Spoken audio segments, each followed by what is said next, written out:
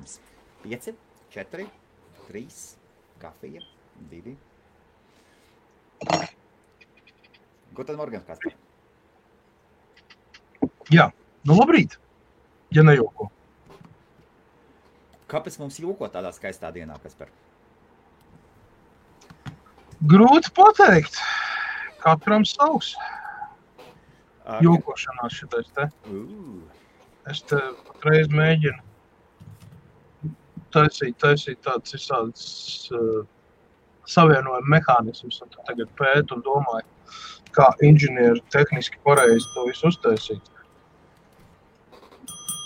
Labrīt. Paskaidro, kas par ko tu taisīji, parādi, es arī tikmēr paskatīšos, un Jā. es tikmēr sagatavošu tādu, man vajadzēja uztaisīt ātru restartu. Mums bija Šitām problēmas. jaunās paudzes baterijām, ko es izmantoju un taisu, ja, Jā. viņas ir jāsavieno kopā, viņam šeit ir kontakti, ja, jau no rūpnīcas. Tad, lūk, ir izgatavots tāds prototips, Okay. kurš te liekās iekšā šitādā te veidā, ja, te nāk 5 kopā, ja, es tagad 5 neņemšu, ja, no te viņas skrūvējās klāt, un tas aiziet uz nākamām 5 baterijām, un viņš iet šitā te zigzagā visu laiku, tātad reāli, ja te ir plus, mīnus, un viņš šitā te zigzagā savienojas, rezultātā mēs iegūstam galā ļoti lielu voltāžu, ja, un te arī amperāžu. Tad man ir svarīgi tagad izskaitļot to laukumu, cik šī te plāksne konkrētā ar alumīniju, 3 mm plāksne, ja, cik viņa ilgstoši spēja izturēt strāvas stiprumu. Jo tas, kā jau es teicu, elektroautomobīļu būve ir 90% sastāda detaļu pielāgošana, inženieru tehniskie risinājumi, ja, tas ir izgatavot visādas savienojumus, visādas pārējas, visādas kabeļus, tur tā tālāk visiem izrēķināt jaudu, lai kopsumā nebūtu nekāda pārkaršana vai slikta kontakta vai vēl, jo pie tādām jaudām kā 300 un 500 ampēri, ja, tad jaudas ir nenormāls. Jūs nevarat salīdzināt to jaudu, kas nāk, teiksim, no rozetes ārā, ja, kad jums tur sajiet kaut kas uz īso, tāds dzirkstelīt un cauri, ja, tur mazliet paliesmot. Kad 500 ampēri iet kopā uz īso, tad ir tāda maza Hirosima uzreiz, ja, ar 3000 grādu temperatūru burtiski 4 sekundēs trijās, ja. Līdz ar to, lai nodrošinātos un būtu, tad ir jārēķina, jāmēģina. Bija vispirms tika uztaisīts no papīra, tad tika savienots, izdomāts dizains, kā to visu salikt kopā, tā, lai neskarās, tā, lai ratāms, tā, lai volta loks nesanāk, ja, visa izolācija, tas viss aizņem ļoti daudz laika. Tāpēc atbilde tiem, kas ik pa laikam jautā, kā tad iet elektroprojekts visu, un kad tad viņš beidzot būs gatavs. Ot no šitādiem sīkumiem sastāv mēnešiem ilgi visu to pakāpeniski posmam pa posmam likt kopā kā tādu puzlīti, un tev visu laiku ir jādomā uz priekšu, jo to, ko tu izgatavo, ja, jau tas jau ir jau pieņemsim labi, šitais ir prototips vēl, ja, bet, gala produkts ir ļoti tuvu. Tajā brīdī, kad tas ir gatavs, tu pārēj pie nākamā uzdevuma, ja. Tad tu mēģini rēķini, skaties to, kamēr tu iegūsi to rezultātu, kas tev vajadzīgs. Tad, kad tas ir gatavs, atkal arī pie nākamā. Un šādi te uzdevumi, uz doto momentu, man ir apmēram 16 A4 formāta lapas ar uzdevumiem, kas man ir jāaiziet cauri, līdz kamēr tu varēsi sākt reāli to visu likt kopā. Tātad, labdien! Vēlreiz šodien mēs par datoriem nerunāsim. Mēs redzam, ka Kalašņikovam lodes ir sagatavotas visi, jāpērk vēl viens rūdi, Rūdi, sazinies ar mani. Tu saproti, ka es tev varu piedāvāt tādu pašu identisku, lai jums nebūtu jākaujās ar sievu, katram būs savs, tikai jāuzliek ir labels, kurš ir sievs, kurš ir tas, jo viņi ir identiski vienādi, sazinies ar mani, nokārtosim to lietu 5 sekundēs, nekāda problēma vispār. Ja gadījumā Super. Tātad šodien, labrīt, kafijas rīts, visiem daudz kafijas. Kas tev teja? Kafija, minerāla ūdens? Kafija, parastā kafija, jā. Ar pienu, ar cukuru? Ar pienu, ar cukuru, jā. Kaspar! Kāpēc cilvēki? Nē, cukurs salīdzinoši minimāli. Tikai 4? Nē, kādus 4? Kāpēc tā uzreiz? Nē, kādus 4? 2 maksimums. Pat ne 2, tur ir sanāk pusotru. Pacietība, labrīt. Nu re, super, labrīt. Tātad labrīt, šorīt mums ir vakara tiešraides paliek arvien mazāk. Darbi, atcerēsimies par galvenajām lietām.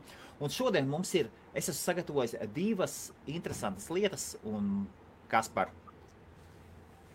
es ļaušu tev runāt, kad tu varēsi turpināt. Ok, un es pabrīdināšu, Kaspar, tu esi sagatavots? Kaspars nav sagatavots. Tātad kāds mums šodien teiks? Kā vienmēr. Tātad viena lieta mums ir... Pilnīgi improvizācija. Tātad pilnīgi improvizācija. Labrīt, šodien stundas garumā. Tikai 1 stundiņa un... Tad nav vērts mums sākt. Es tik iesiltīšos pirmajā stundā. Tātad pastāstīšu pirmo lietu, Kaspar, citreiz mēs aizējam, atzīsimies, kā ir. Aizējam un pa dienu vai dienas otrajā pusē un paguļam stundiņu, vai ne? Jā. Citreiz tev ir jāpaguļ, tu paguli, atvelc spēkus un atkal tu esi ieļots un gatavs iet tautā, vai ne? Ieva, sazinies ar mani lūdzu, man ir noteikti. Viss komunikācija var notikt pa Messengeru, es esmu online. Viss atvainojiet, bams, es izslēdzu Kasparam mikrofonu. Ne par datoriem šodien, ne par datoriem. Labrīt, chill rīts. Tātad par gulēšanu. Kaspar, man ir tavs jautājums, ko tu domā? Tagad es pirmo lietu parādīšu. Tātad ir šādas lietas, saucās nap pods.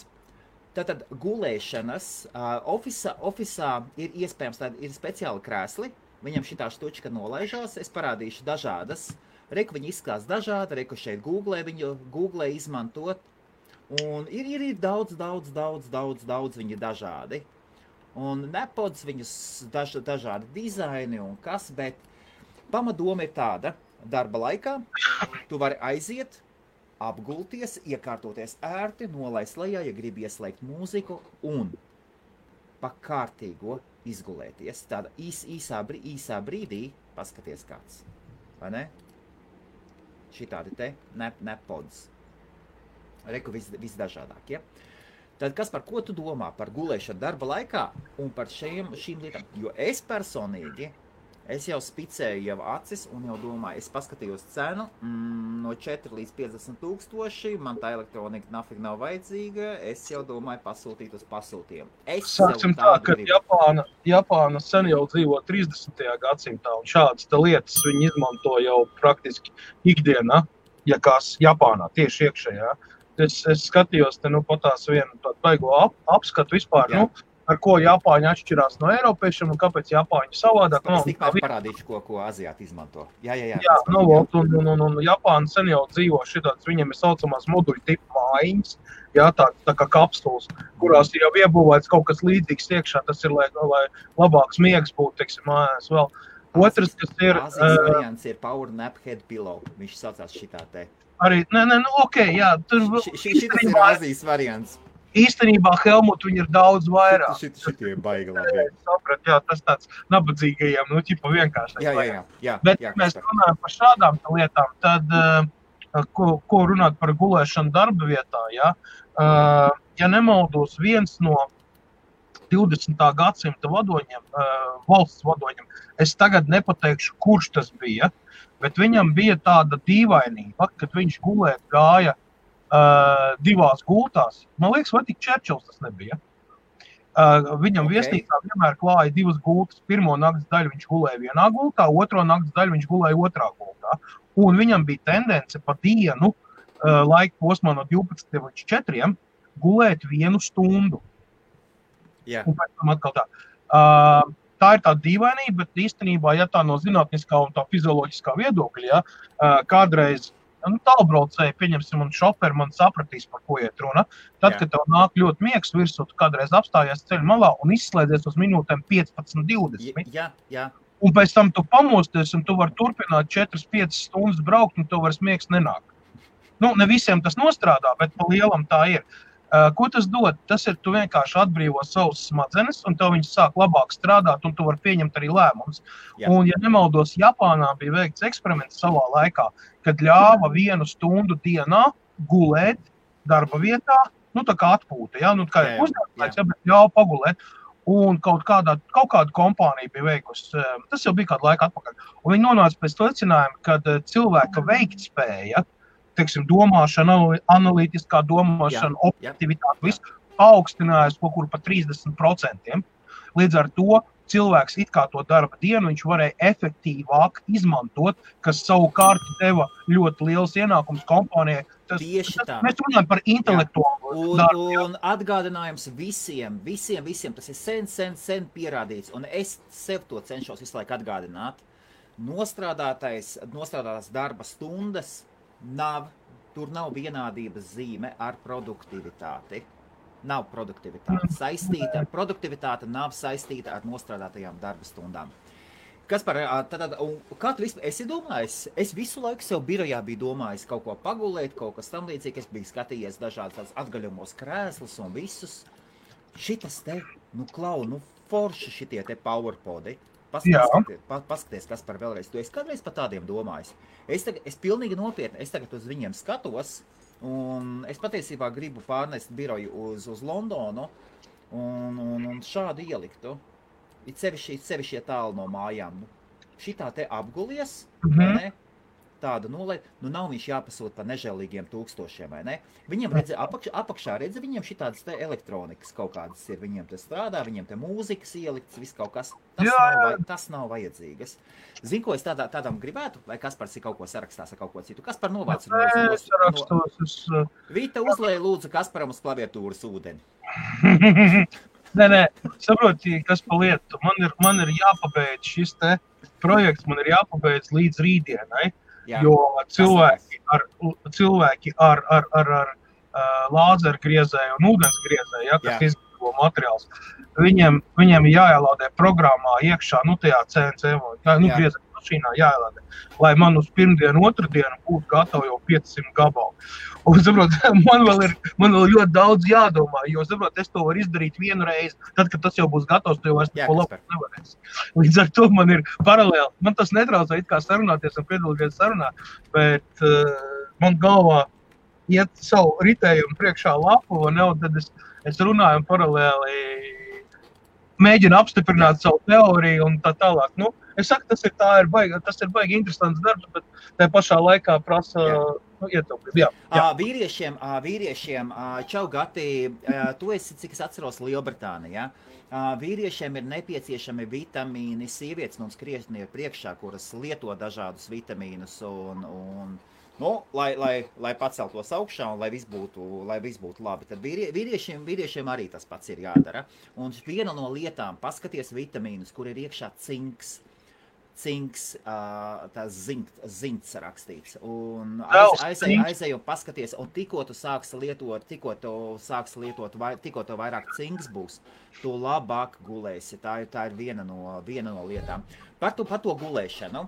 Par to gulēšanu. Kaspar, es gribētu tādu pasūtīt. Cik tādu pasūtīt tu izmaksāt? 1000?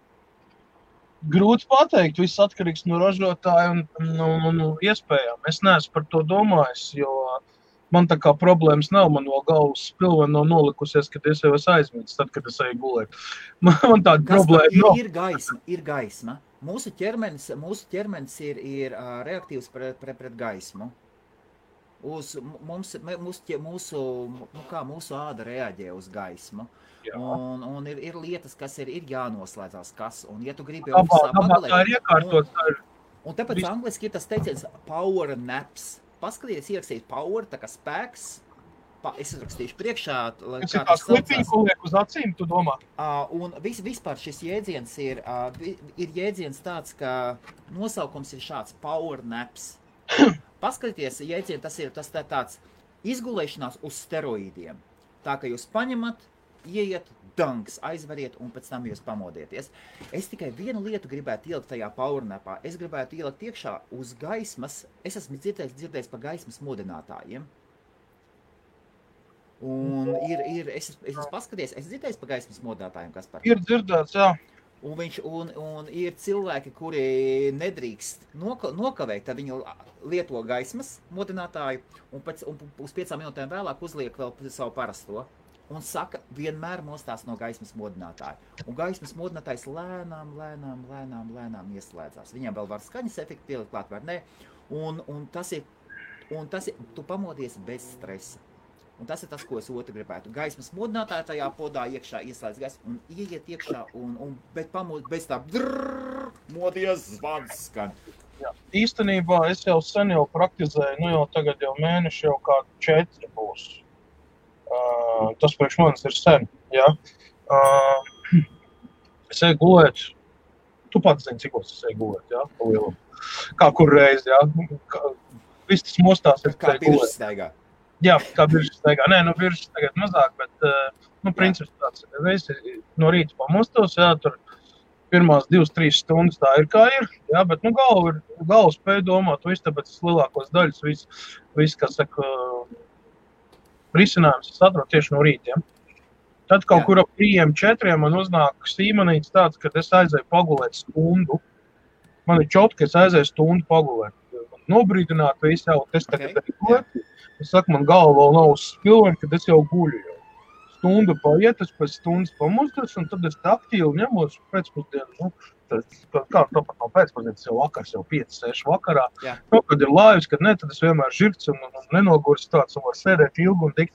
Un arī, teiksim, kaut kādas domas saistībā ar darbu, kaut kādu uzdevumu risināšanu, vēl kaut kas iet raitāk. Tas ir sen pierādījies, un principā, jāpiekrīt Ķīnas un Japāņu šitiem filozofiem, ne, bet šitiem, kas ir to ieviesoši. Ja tas viss nāk no austrumiem, tiksim, Ķīna, Koreja, Japāna, ja, tā gulēšana un tā viss, tā veselīgais miegs un tas viss.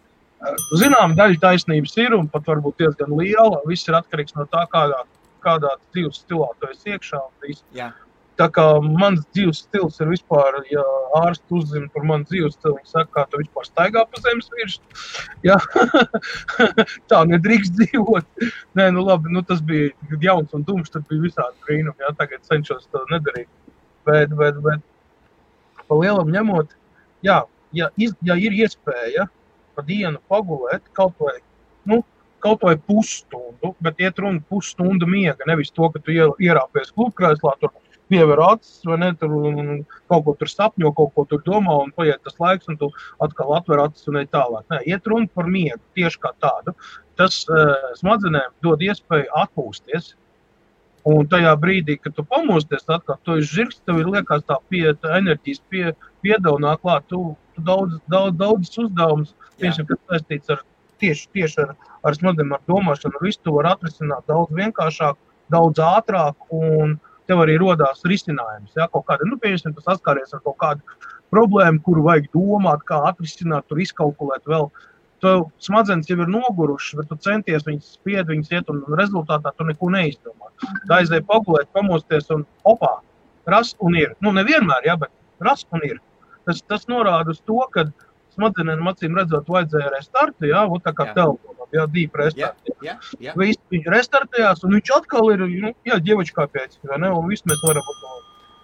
Labi, īsumā par jautājumu, kuras ignorēju, es cenšos ignorēt parasti jautājums, lai neizsistu Kalašņikovu no sliedēm, tad šeit ir jautājums, paskaidrojiet lūdzu, ko nozīmē šis zvaniņš, uz šīs zvaniņa ir rakstīts Prosecco, un es viņu esmu atņēmis savai meitai, kurai arī uzdāvināju. Jānopērk vietā cits. Ko šis zvaniņš nozīmē? Šis zvaniņš nozīmē, es pamēģināšu parādīt, nozīmē šādas lietas. Amen. Amen. Super. Kaut kas kolosāls, kaut kas ļoti labs pateikts. Tāda lūk arī pamatdoma ir. Vai arī man ļoti patīk tas te. Kaut kas labi pateikts un iedomāsies tā. Tas ir tāds. Lūdzu, jautājums atbildēts. Un kas par, es tev nopietni saku, es pasūtīšu sev, es ar tevi kaut ko sarunāšu, man vai kaut kādu distanci šito te uz klaviatūru. Es tev gribētu uzdāvināt klaviatūru, kurai es pa internetu varētu, remotely es tev varētu pieslēgt elektrošoku. Tādu uz 24 voltiem. 12 tev būtu pa maz. Un tad, kad sākas tiešraidi, es viņu aktivizēju. Iespirkstē, bet tad, ja dikti gribās, tad ar cimdiņiem vai kaut kā.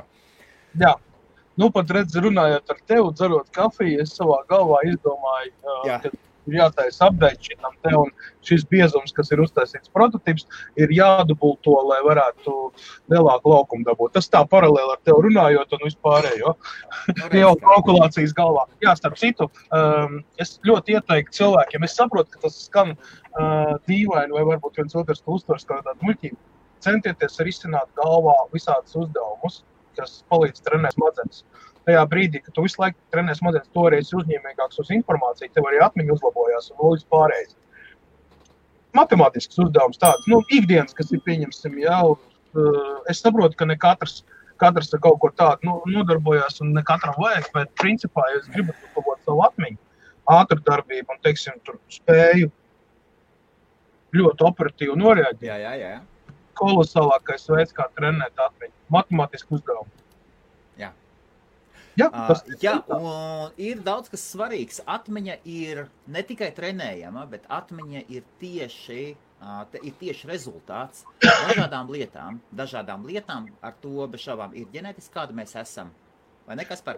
Tieši individuāli, citiem ir lielākas priekšrocības kaut kādās jomās, citiem ir. Jā, vieni ir krēļi, vieni ir labiskie, smadzeņa šūnas, kreisā puslota, labā puslota, atšķirās. Tur ir vēl visādi, ir ļoti daudz nosacījumi, gan fizioloģiskie, gan, teiksim, tieši tādi, un tas, kas izsakās tajā, kāda mēs psiholoģiskie tipi esam, tiem arī krietni spēcīgi dažādas lietas.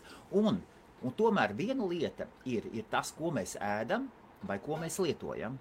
Un tāpēc nākošos mēs parunāsim par gaismām. Kaspar, un šoreiz es tev gribu parādīt wearable. Tad wearable ir nesājamā lieta un saucās Q-Sun. Paskaties šitāds te. Var teikt, ka šitas te ir štruncelītes, kuru paņem un kur viņa paņem un pieliek šādi klāt vai šādi te pieliek klāt. Es vakar biju izstādē, kolosālā gaismas izstādē Excelī Londonā, un tur runāja par gaismu un par veselīgām gaismām. Un viens no prezentētājiem tieši šādi lietoja, un es biju izbrīnīts, ka lielākā daļa no industrijas ekspertiem nemaz nezināja, kas tas tāds ir. Daži zināja. Var sakot, šis te štruns, paņem viņu, uzliec sev virsū, tu nesā, un viņš ar Bluetooth savienojās ar telefonu, un tev parāda, cik tu uzņem sauli. It kā tas ir teikts, tad tie, kas grib apskatīties, viņš saucās Q-Sun, un viņu var iegādāties, varētu paskatīties šeit, Amazonē viņš arī ir. Un es sev plānoju šādu štučku nopirkt. Un tiek runāts tieši par to, ka cilvēkam ir nepieciešama vesela, sabalansēta saules diēta. Ir viena lieta, ja tu dzīvo Balī vai Grieķijā. Tā nav saules diēta. Lietas es paskaidrošu, Kaspar. Viena lieta, ja tu dzīvo Balī vai kaut kur citur, vai saulainā vietā Grieķijā, Bulgārijā. Otra lieta, ja tu dzīvo jau Londonā vai vēl trakāk Manchesterā. Vai vēl trakāk aiz polārā? Uz polārā loka ir viņiem citas problēmas. Jā. Saules polārā loka mums ir bez šābām, mums ir skatās, starp citu, mums ir meitenes, kas skatās. Un ja cilvēks nespēj izgulēties tumsā, tas rada mentālās problēmas. Ja cilvēki kolosāli arī par Norvēģijas gadījumiem skatījās, un ļoti daudz šie pētījumi tiek veikti tieši Norvēģijā, tur, kur ir polārās naktis. Garās dienas, īsās naktis. Tieši tā. Un eksperti brīnās. Es paklausījos, ļoti interesantas sarunas bija, kolosāli eksperti, tādi gaismas eksperti. Viņi teica, diemžēl, neviens par šo nerunās, jo ar to nevar nopelnīt naudu. Pelna naudu taisot industriālās gaismas, tur, kur var uztaisīt produktu, kura pēc tam mārketingo un pārdod, vai ne? Arī. Jā, un tā, ok, to mēs paskatīsimies. Paturam prātā. Jā, to mēs paskatīsimies, jā, Kaspars to atcerēsies, pēc tam uzliks atpakaļ. Un tas rada vienu lietu mentālās problēmas. cilvēki adaptējās un viss. Un šajā gadā un ir veikti pētījumi, ka cilvēkiem, kas pārāk bieži sēž birojā un strādā, un viņiem ir daudz vairāk veselības problēmas. Bez šaubām tas viss ir nosacīti. Lai pārbaudītu, lai veiktu tādus testus, tur cilvēks ir jāpaņem un uz gadu jāieliek vienā telpā, un tad cits cilvēks ir jādzina apkārt, lai varētu kaut kāds, un tas ir kvantitatīvi jādara, lai tādus testus taisītu. Tomēr, Kaspar, ko tu domā par, tad vēlreiz parādīšu QSAM, nekāds affiliation, tad šeit viņš maksā $149, tad pie mums droši vien kāds 150 mārciņas. It kā viņš ir rakstīts, ka, lai tu sekot, cik tu sauli uztver, bet Lielbritānijā to lieto eksperti, lai redzētu, lai sekot līdz minimālajai saules gaismas devai, kura ir jāuzņem, un tāpēc viņam sauc par saules diētu. Cilvēkam nepieciešama minimāla saules deva, tāpēc, lai organisms spētu normāli funkcionēt. Skaties, augu valstī saule, viņa asociēs ar fotosintēzi, ar visiem šitām lietām, jā. Cilvēki āda, kāpēc cilvēki iet sauļoties un vēl dabūt tur iedegumu, ne tikai, lai tas labi izskatītos, bet arī tieši āda paliktu, veselīgāk, tur stingrāka, vēl, tur ir daudz visādi nosacījumi, neiedzirdināsimies medicīniskos terminos, jā, bet fakts kā tāds, cilvēks bez saules reāli nevar izdzīvot ilgstošā laika posmā. Kāpēc nevar? Skatieties, kosmonauti, kas dzīvo kosmiskajā stacijā, ilgstoši, gadu tur pusotru, ja, viņiem ir problēmas, tikai tāpēc vien, kad tur nav atmosfēra un saule tad nespīd, ja, tad tur ir tāds starojums, kas ir ļoti negatīvi ietekmē cilvēku organismu. Ja. Saules starojums, ja mums nesargātu mūsu atmosfēra, ja, īstenībā mēs te visi sadegtu un nezinu kādas problēmas, ja, jo zemes atmosfēra ir tā, kas regulē un lauž tos saules leņķus, lai tas nonāk netik lielā. Ja. Tiešai saules stari ir ļoti kaitīgi dzīvībai, organismam dzīvajiem, jo viņiem būs tendence sadegt. Tas tāpatās, kā aiziet uz, pieņemsim, solāriju, vai ne, ieslēgt uz pilnu klapu, un tur 10-15 minūšu vietā nosēdēt 50. Ja, tu roglīt pārvērtīsies. Nē, tas ir salīdzinājums tāds virtuāli. Nemēģiniet to atkārtot. Tad lūk, protams, var aizstāt vitamīns D. Ja, tas ir mūsu svarīgais, ko mēs saņemam no saules. Jā. Un vēl, citu, ja es nekļūdos, vienīgais vitamīns, kuru nav iespējams pārdozēt, es neesmu ārsts. Es neesmu ārsts. Nevar, kas par vienīgais vitamīns, kuri ir taisījuši cilvēki, ir zinātnieki, ir taisījuši eksperimentus un ēduši nežēlīgiem. Vitamīns D ir tas, kas ir jālieto katram cilvēkam. Citu, tikai vitamīns D tīrā veidā. Jā. Otrs, tu zināji, kad lielākais vitamīna D avots pēc visām kapsulām mākslīgajiem ir kas ir D vitamīna avots no augiem, ēdieniem vispār un tā tālāk. Vai tu zini to? Nē, no augiem ir kaut kas cits, kas par. Nē, es to piemēram D vitamīns. Nē, vislielākā D vitamīna koncentrācija atrodas meža sēnēs. Ja tu lieto sēnes, meža sēnes. D vitamīns. Cita, kas par cits tur ir? Tur ir D vitamīns ļoti daudz. Es saku lielākais. Jā, meža sēnes skaitās viens no. Jā, kur ir D vitamīna avots dabīgais, jo tas ir tas, ko tu saules enerģiju uzkrāji. Nē, vēl jau tur arī dažos augos ir pieņemsim, jā, bet viņi nav īpaši ēdami. Jā, ja mēs runājam tā. Tad lūk. Jā, D vitamīns ir daudz. D vitamīna viena no pamata lietām ir, ka regulē kalciju un vispār attiecībā par mūsu kauliem. Bet tas ir jāprasa mediķiem. Mediķi droši, jā. Var. Es esmu redzējis, klausījies daudz dažādus un iesaka, bez šaubām ir ieteicamā deva, ir taisīti eksperimenti, ir ņemtas 100-kārtīgas vai kaut kādas dozes. Man ir 500 miligramu piļuļas, kuras es katru rītu iedzeru. Kaut gan jau var pārdot. Patiesībā var. Cilvēks, cilvēks, ja grib, cilvēks var visu. Tu apēdīs 5 kg D vitamīnu, tev pļūt, ka būs viennozīmē. Nē. Problēma. Tātad viena lieta. Mēs iesākām, jā, bet novirzījāmies no tēmas, jā, par to sauli. Cilvēkam ir arhi nepieciešama saule. Tas ir vēl viens no iemesliem, kāpēc tā kosmosa misija uz Marsu, kas ir paredzēta, ķipa 2025. gadā, ja, ar ko cilvēki saskārsies tie pirmie, ja, tas ir akūts D vitamīnu trūkums, jo saules gaisma līdz planētai Mars noiet daudz retinātāk un daudz vispārējā. Līdz ar to, jā, tās problēmas ir tādas, kas ir jārisina attiecībā uz cilvēka organismu, jo ilgstošā posmā var rasties mentāls problēmas. Kāpēc cilvēks sajūt prātā? Ieslodz cilvēku baltās sienās 4, jā, un labi, tur dod viņam ēst, viss tā tālāk, bet nedod viņam īsti saules gaismu. Viņa psihē parādās izmaiņas pēc gada, pusotru.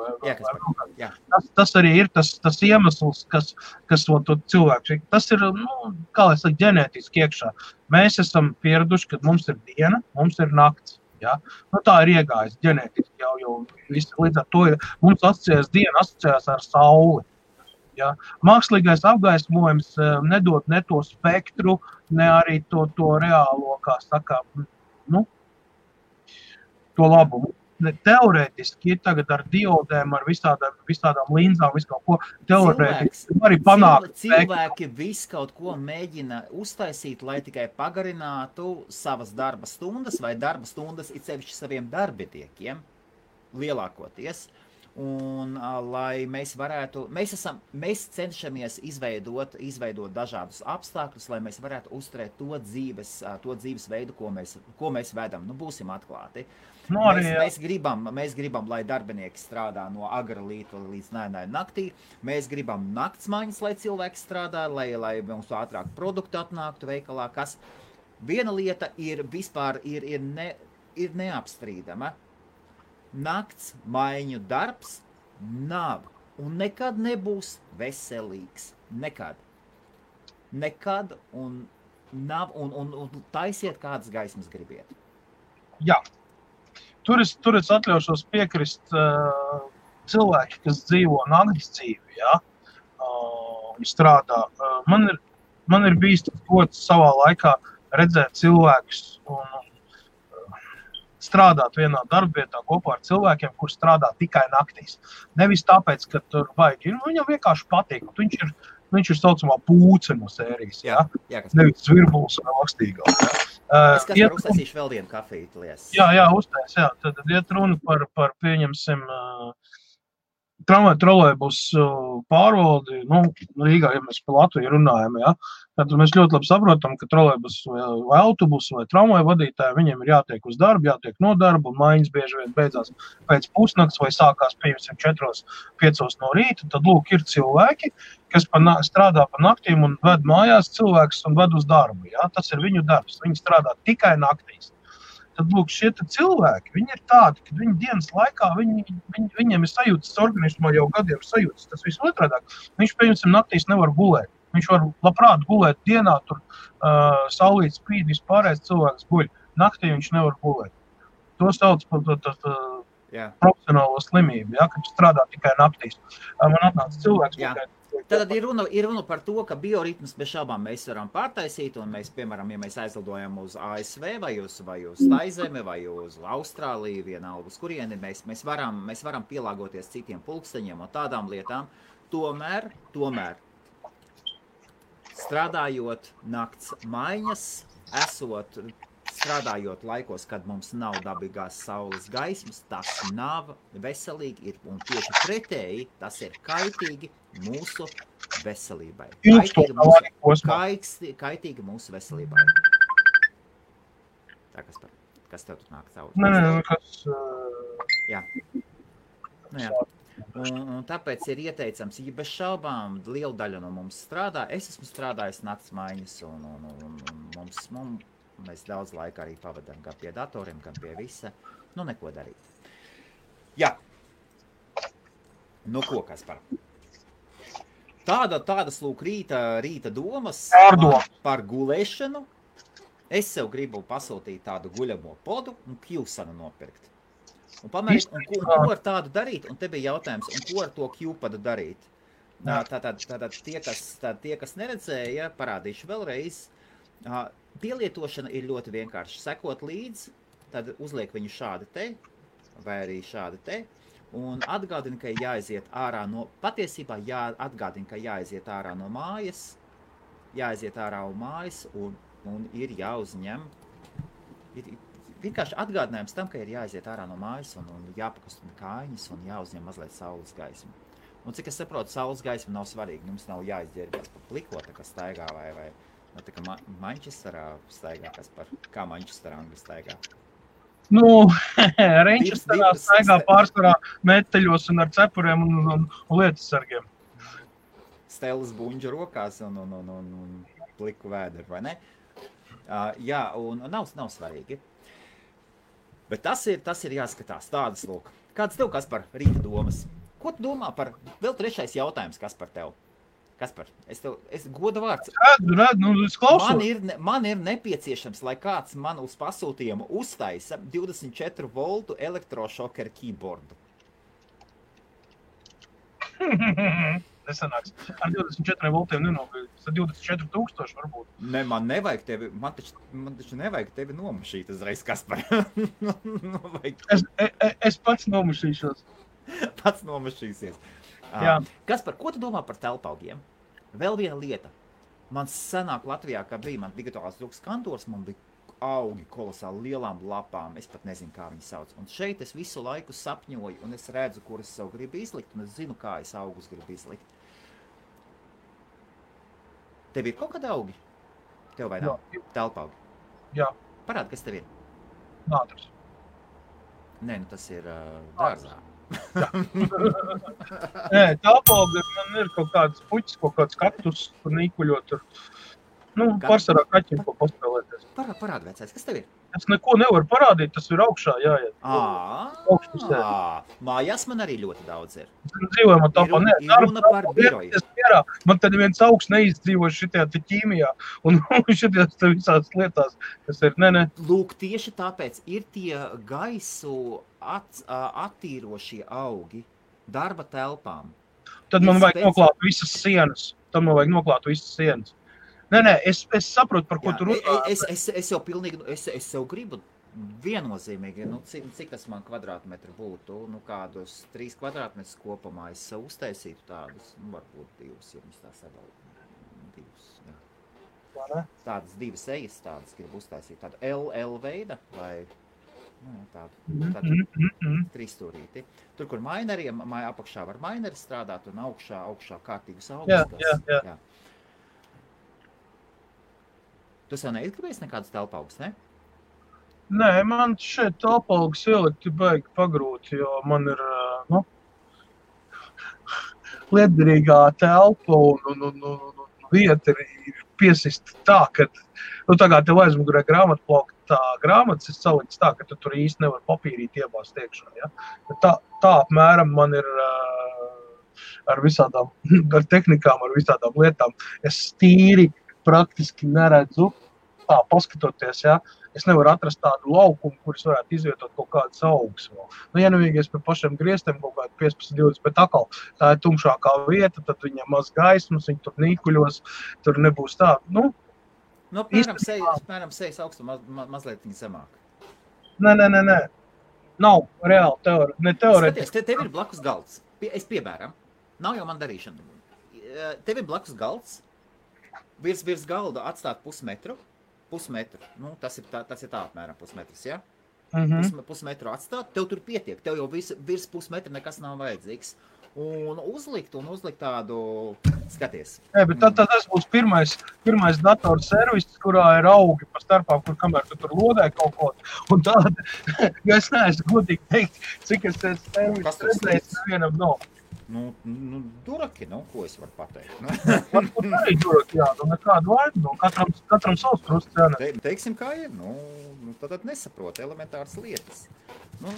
Tā, pamēģināsim uztaisīt kaut ko tādu.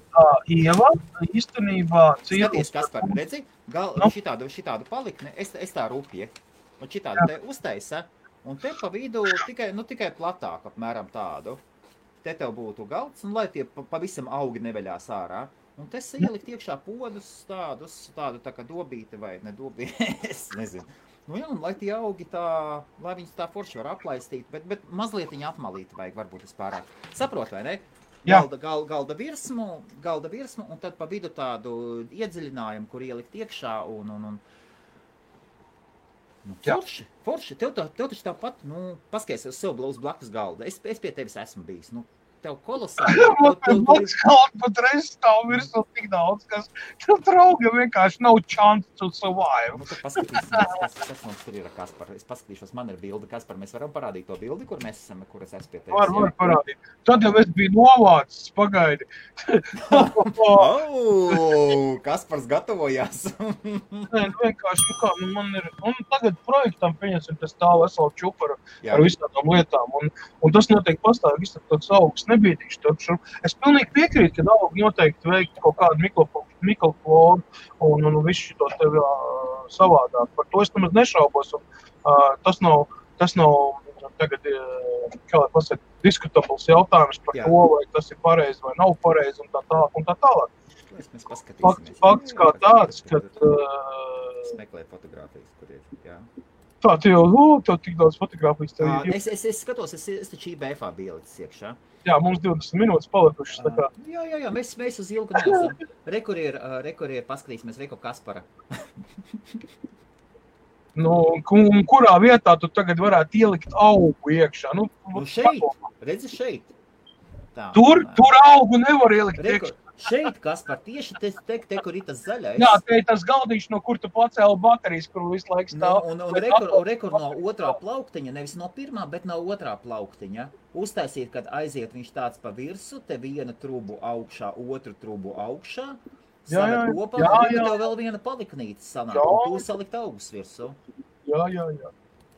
Bet ne jau pilnā platumā.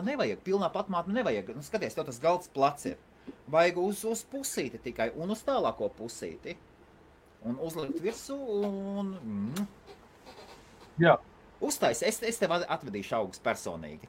Jā, es gribēju atbildēt ievējuši. Es uztaisīšu, tu man atvedīsi augus. Jā, jau tad pēc tavas teorijas, kā tu izsakies, sanāk tā, kad es esmu cīrulis, vai ne? Bet īstenībā es esmu gan pūci, gan cīrulis. Viss atkarīgs ir no apstākļiem, viss ir atkarīgs no vietas un viss pārējais. Man, pieņemsim, vairāk ir attīstīt labā smadzeņu puslode. Savukārt Helmutam vairāk ir attīstīt kreisā smadzeņu puslode. Kāpēc? Ļoti vienkārši. Ar kuru roku tu rakst pārsvarā un viss darbs dari? Ar labo? Pareizi. Tātad tev attīstīt ir kreisā smadzeņu puslode. Mazliet anatomiski. Es rakstu un daru visu ar kreiso. Kaspar, šeit ir matemātiskā domāšana un kreatīvā domāšana. Atliec dziļās matērijas malā, es runāju tīri fizioloģiski, tīri anatomiski. Tu runā tieši par dziļām matērijām. Tu tikko iebrīd dziļo matēriju dīķī, vecos, paklausies labā pusē, kreisā pusē, kasa, kura rotu raksta, nenosaka, vai cilvēkam ir kreatīvā, vai viņam ir... Es nerunāju par to, Helmutu atkal un mani nesaprat un pārtrauc pusvārdā. Cilvēkiem, kuri raksta un dara lietas ar labo roku, tā ir viņu spēka, un pamatlieta, jā. Tātad viņiem attīstīt ir kreisā puslode, tas ir normāli, tas ir 90% planētas iedzīvotāji, tā ir. Jā. Cilvēki, kuri raksta ar kreiso roku un dara visu ar kreiso roku, kas ir viņu pamatā, pilnīgi pretēji labiskajiem, jā. Viņiem ir attīstīt labā smadzeņu puslode. Tagad apskatieties, jebkuru anatomisko fotogrāfiju, cilvēks smadzeņu puslodes. Kādas izskatās? Kreisā puslode,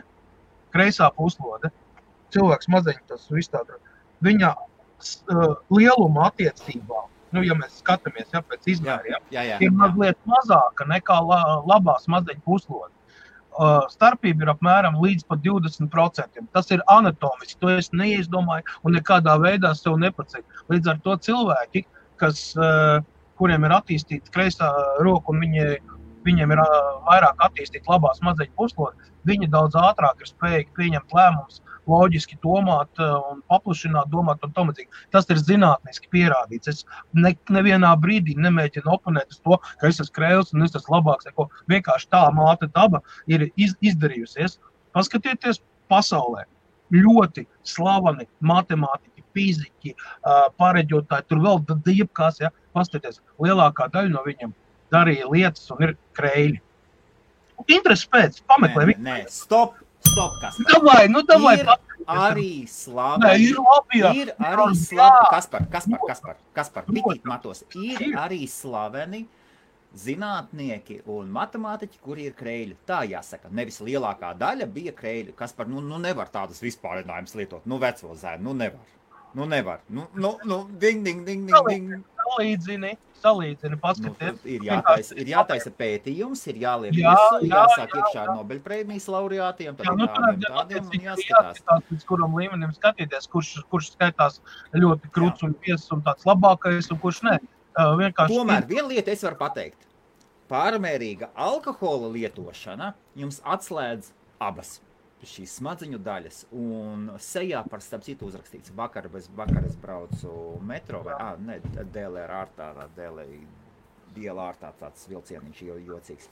Un Londonā un ienāca 3 džeki iekšā, Londonas sutinātāji, un jauni džeki. Un visiem pēc sejas pateikt. Visi 3. Braķa sabutiļņiki, un viņi sev visas puslodes jau ir nodzēruši. Vienā brīdī es negribēju aizvainot cilvēku, kas raksta labo roku, un tur ir ļoti daudz, un, manuprāt, pat lielais vairums. Kā nav slaveni? Rekur, es esmu labais. Rekur, es esmu labais. Par to mēs runājam par dažādiem Kaspar, tu tiešām esi krēlis? Jā, es esmu krēlis, tīrākais. Man mēģināja pāraudzināt, kad es sīgs biju, atceros, man pat lineāli sīk pa pirkstiem, kad es ņēmu pilspolu kreisajā rokā. Bet es ar labo roku. Jā. Vārdu es varētu uzrakstīt ar labo roku, un varbūt kaut ko, bet neko vairāk. Un bija tā, ka tajā brīdī, kad skolotāji vai audzinātāji aizgriezās prom, vēl bērndārzā, kur mēs tur zīmējam. Es visu laiku centos pilspolu turēt kreisajā rokā. Tas bija automātiski, tas nebija apzināti. Man, pieņemsim, tēva brālis, viņš vienlīdz labi raksta gan ar kreiso, gan ar labo roku. Viņš arī it kā ir kreilis, bet viņu audzināja 60. 70. gadu skolās, mēs tā mazliet vēsturē, Tad tā bija tā, ka bija jāraksta ar labo roku, kreiso roku, pēc mazliet skaitījās, ka tas ir tā. Līdz ar to sanāca tā, ka viņš pēc dabas ir kreilis, bet viņš ir iedzīts, viņam ir iekšā, labo roku ir iemācīts un viņš strā. Bet tāpatās, pieņemsim, viņš ir jumtnieks, viņš pa jumtiem ņemās, un es redzu, ka viņš instrumenti tur vienmēr kreisajā rokā un strādā ar kreiso. Tā ir pamatroka, jebkuram cilvēkam, principā, jūs pavērojat sev tā tīri nevis speciāli, bet tā, jūs visu darat ar labo roku. Kreisā roka ir kā palīga līdzeklis tikai, Man savukārt ir otrādāk, man ir kreisā roka. Līdz ar to ir kaut kas savādāks, ar to mēs arī atšķiramies. Bet tas jau nav tagad galvenais nosacījums, un nevienā brīdī nedomāju sev kaut kā pacelt vai augstāk. Vienkārši mans domāšanas stils, veids un darbība ir atšķirās no tā, kāda ir citam, un diezgan būtiski atšķirās. Saistībā ar to, kad es esmu krēlis. Es šo te pētīju jaunībā, kad es pētīju, pat lasīju grāmatas, un tagad jau internetā vispār vēl vienkāršāk atrast. Man interesē tāds, kāpēc es esmu tāds un nevis savādāks, kas ir par iemeslu, vai ne, kādreiz. Uzdodat savu šādu jautājumu, pamēģiniet pameklēt informāciju. Īstenībā diezgan daudz var atrast informācijas, un tad tu saproti, apzinies, kas, ko, kā, un varbūt, ka tu atradīsi risinājumu kaut kādai savai, dzīvē problēmiņai, kas it kā, varbūt tev īsti netraucē dzīvu, bet tāpat tās ir tāds tāda maz adatiņa, vai ne, durstiņa pa laikam, Es tiku ar to galā, bet es diezgan pozitīvi skatos visām tām lietām. Tāpēc, ka padomu skolās bija būt grēks krēlim. Jā, tieši tā. Tas bija, kā es teicu, tas nevis bija grēks, bet pagaid, kā toreiz teica? Īsāk sakot, tev mēģināja pateikt to, ka tu esi baigi slikts un atdalies no kopējās masas, un tā nav pieņemts, un nedrīkst, tas nav pareizi, un tev no mazām dienām audzināja iekšā to kompleksu, ka tev organisms saka, ņem, dari, bet tev tas ir pa spīti jādara. Un pieņemsim tāpat normācības stundās, kad mēs tur taisījām, vīlējām vēl. Visi taču, ņem vīlē, labo roku tur un vīlē. Es ņemu kreisos, instrumenti, principā, ir instrumenti, kas paredzētu labai rokai. Viņi ir vienkārši a priori labai rokai. Un ir priekš kreisās rokas instrumenti. Viņi atšķirās. Celtnieki zinās, par ko es runāju. Protams, Kaspar, ko pa vienai tehnoloģijas ziņai, un tā noslēdzamies. Man ir viena saistībā ar visām gulēšanām, saulēm un darbaholiķiem atgādinājums, kas mani kā darbaholiķi reāli uztrauc. Es esmu darbaholiķis un ļoti bieži neproduktīvs darbaholiķis, tāpēc es meklēju veidu sevi optimizēt. Kas par tad viena ziņa no tevis un tad viena ziņa no manis un... Jā. Paga, kas tev bija tas komentārs, ko tu toreiz izcēli, pirms mēs aizējām pie ziņas? Vai jūs lietojat mobilā telefonā internetu un jūs bieži to darat? Vivit Krēsliņa prasīja. Īstenībā... Es ļoti bieži.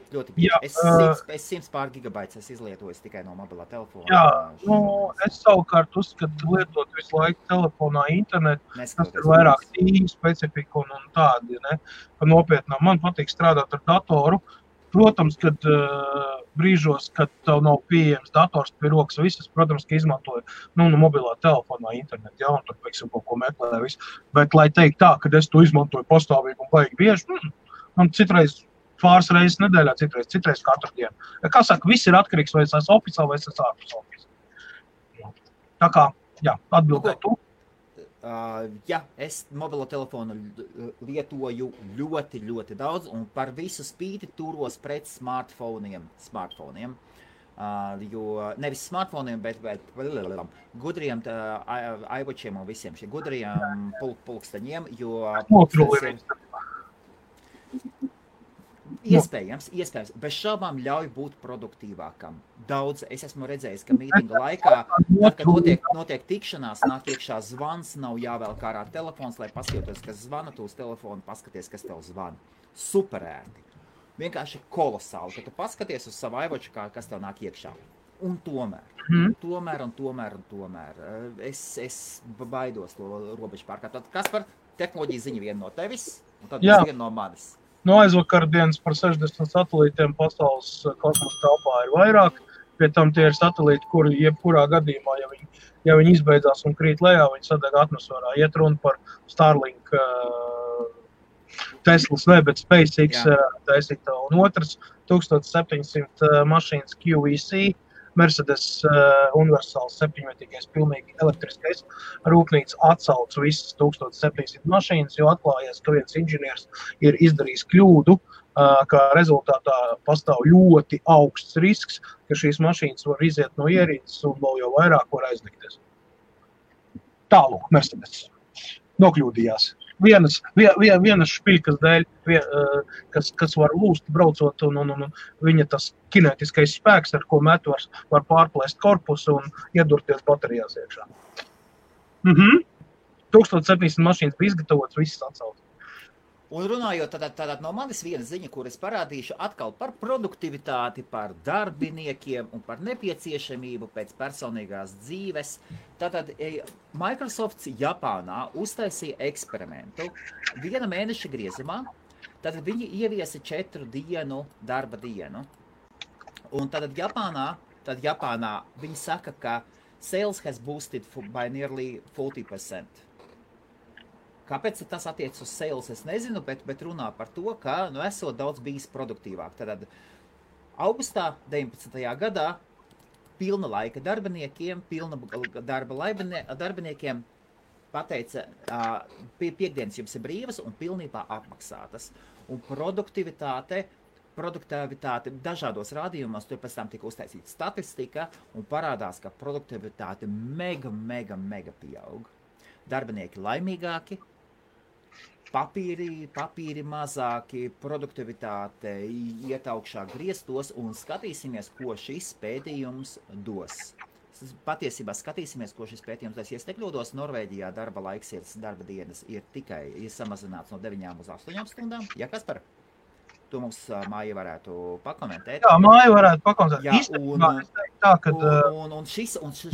Ja šāda korporācija, lielā valstī, šeit neiet runa par maziņu valsti. Japāna ir mega liela valsts, it sevišķi pēc cilvēku skaita un tehnoloģija attīstības ziņa, tā ir pirmā pasaules valsts viennozīmīgi. Un ja viņi parādīs, ka tas nozīmē, ka šie eksperimenti turpināsies un ļoti iespējams, daudzas korporācijas sāks lēnām eksperimentēt un ieviest, tā kā nebrīnieties, ja gadījumā jums darbā pēkšņi sāk kāds kaut ko iepīkstēties par paeksperimentēšanu, par brīvām piekdienām. Jūsu laimes labklājības dēļ un kas rezultēsies labākos rezultātus. Kaspar, Forši, vai ne? Iedomājies, ja tu strādā uz kompāniju, tev pasaka, ka piekdienas jums ir brīvas, apmaksātas. Strādāja to pašu apjomu, bet piekdienas velti sev, savai ģimenei, saviem hobijiem, vienalga, kaut mājās guli pie televizora. Jā, tas būtu mazāk motivācija meklēt citu darbu, vai ne? Īstenībā, ja man būtu lemts ietekmēt vai izveidot vai darīt kaut ko saistībā ar cilvēku darba stundām dolisko, es noteikti ieviestu to, ko es teicu sarunas sākumā, ja, kad starplaikā starp darba dienu 1 stundu atpūsties gulēt. Tieši gulēt. Vienkārši ļauj ķermenim atslēgties, viss, pamodīsies un pēdējās 4 stundas tu nostrādā ar pilnu atdevu. Tas ir gan labi, gan organismam, tu nepārpūlē sevi, ja. Tātad acis, tur smadzenes, vēl visāds cits lietas. Te ir atkal jāskatās, vai ne visās profesijās tas būs pielietojams un ne visās profesijās būs liels efekts. Taču cilvēka, teiksim, vispārējais veselības stāvoklis produktivitāte uzlabojas, kas savukārt veicina pozitīvas domas, mazāk iespējas depresijai, mazāk iespējas niknumam, ļaunumam, tur vēl visādām negācijām. Un veids, ja tas būtu iespējams tā normāli, ja, tad īstenībā tas būtu tāds milzu lēciens solis cilvēka organisma, pieņemsim, uzlabošanai, bez visādām tur ķīmijām un vispārējais. Tas ir tas, ko cilvēks var darīt bez ieguldījuma. Jā. Turpin. Arī 4 dienu īstenībā nebūs īsti labs veids, kā paaugstināt, jo 3 brīvdienas ir pārāk nogurdinošas. Jā. Varbūt sākumā viss tur, baigi forši. Beigās sanāks tā, ka īstenībā tu tās 3 dienās nogursti vairāk. Kas tas ir pieņēmums pārbauda ar kvantitatīvām metodēm? Nē, tur jātaisa. Lielās korporācijas ir ieinteresētas, lai cilvēki strādā vairāk, maksāt mazāk un viss tā tālāk. Tas nebūs tā. Es runāju pa lielam, ja varētu, ja notikt tāds brīnums, ka mūsu sabiedrībā, kaut vai tāpat Eiropā, ja, nav obligāti uz visu planētas, tāpat nebūs iespējams, un baidos, kad arī ne visur. Bet, ja pastāvētu tāda iespēja, ja, un cilvēki tiešām izvēlētos, tad kopējais, pieņemsim tā, cilvēks, ko dod savu pievienoto vērtību, ja, tas parametrs viennozīmīgi paaugstinātos un arī samazinātos, teiksim, daudz depresīvās lietas. Es neminēšu tagad konkrēti, jo katram cilvēkam tas ir savs, tas ir tik milzīgs spektrs, ka tu nevari nolikt zem vienu striķu viss cilvēks, ja? Mērauklis, ja? Tas noteikti būs plusi, būs mīnus, katram savs, bet pa lielam ņemot, organismam ir veselīgi mazliet atpūsties pirms turpināt tālāk.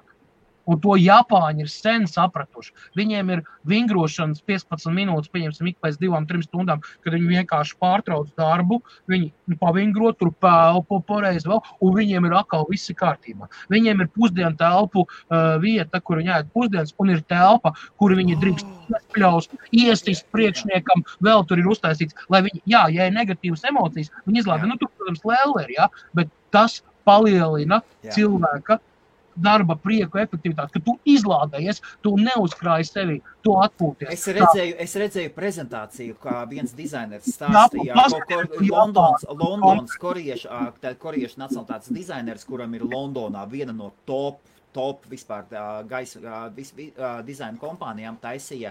Tā rādīja savu Korejas projektu, Seulā, man tā liekas, tas bija.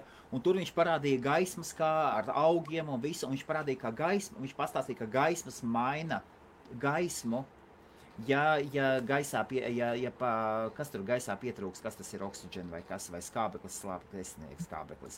Var sakot, ja gaiss paliek sliktāks, netik labs, tad gaismas maina, un tad darbinieki ir iemācīti, ka tikko gaismas paliek sarkanīgas, ir jātaisa logi vaļā.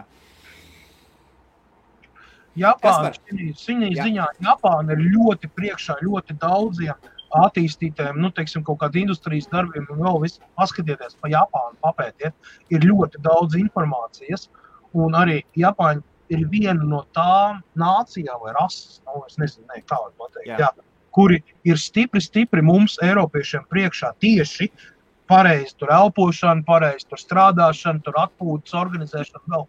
Jā, viņi ir ierobežoti telpā tādā ziņā, ka viņiem ir ļoti dārgi dārgi, teiksim, zeme, tur vēl vietas viņi ir ierobežojuši, bet viņi ir atraduši to kā lai pasaka, to maksimumu, ko var izdarīt ārā, un pielietojot viņu tās metodas, pieņemsim, vai kaut ko mēģināt līdzināt, vai kaut ko izdomāt savu, šeit cilvēkam īstenībā atverās tā kā otrā elpa ar laiku. Tas nenotiek vienā dienā.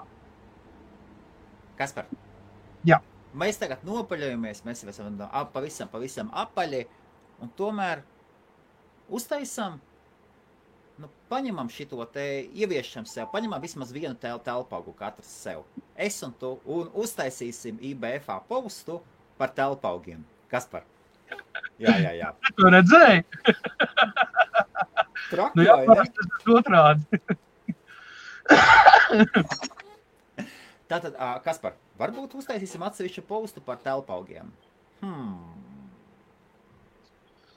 Nākošu nedēļu, no nākošās nedēļas, līdz pirmdienai tiksi galā? Būt mums datoru vakars un tehnoloģija ziņas šonedēļ izpalika, jā, atvainojos skatītājiem, kas pieraduši pie tā, ka mums viss iet. Man ienāca cilvēks, tā kā tev būs jānāk. Bet atvadies no visiem un visiem. Čau. Visiem jauku dienu, esat produktīvi, laimīgi un džeki. Es saprotu, ir kultūra, ka tagad tikai tēkreklos visi staigā. Nopērciet sev baltus kreklus. Nopērciet. Un varbūt uzvalku vienu vai otru. Lēnām. Jauku dienu. No.